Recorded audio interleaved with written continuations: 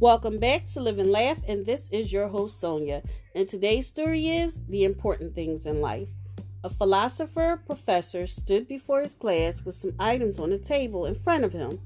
When the class began, wordlessly, he picked up a very large and empty mayonnaise jar and proceeded to fill it with rocks, about 2 inches in diameter. He then asked the students if the jar was full. They agreed that it was. So the professor picked up a box of pebbles and poured them into the jar.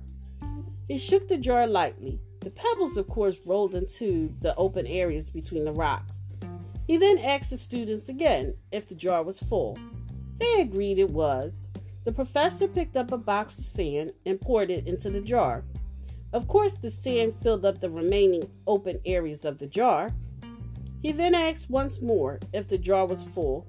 The students responded with a unanimous yes. Now, said the professor, I want you to recognize that this jar represents your life. The rocks are the important things, your family, your partner, your health, your children, things that if everything else was lost and only they remained, your life would still be full. The pebbles are the other things that matter, like your job, your house, your car.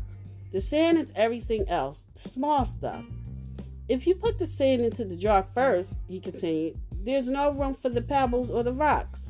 The same goes for your life. If you spend all your time and energy on the small stuff, you will never have room for things that are important to you.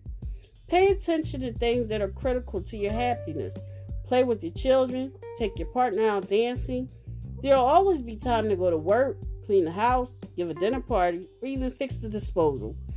Take care of the rocks first, the things that matter. Set your priorities. The rest is just sand. Thank you for listening. And if you know anyone that could benefit from this podcast, go ahead and share it with them.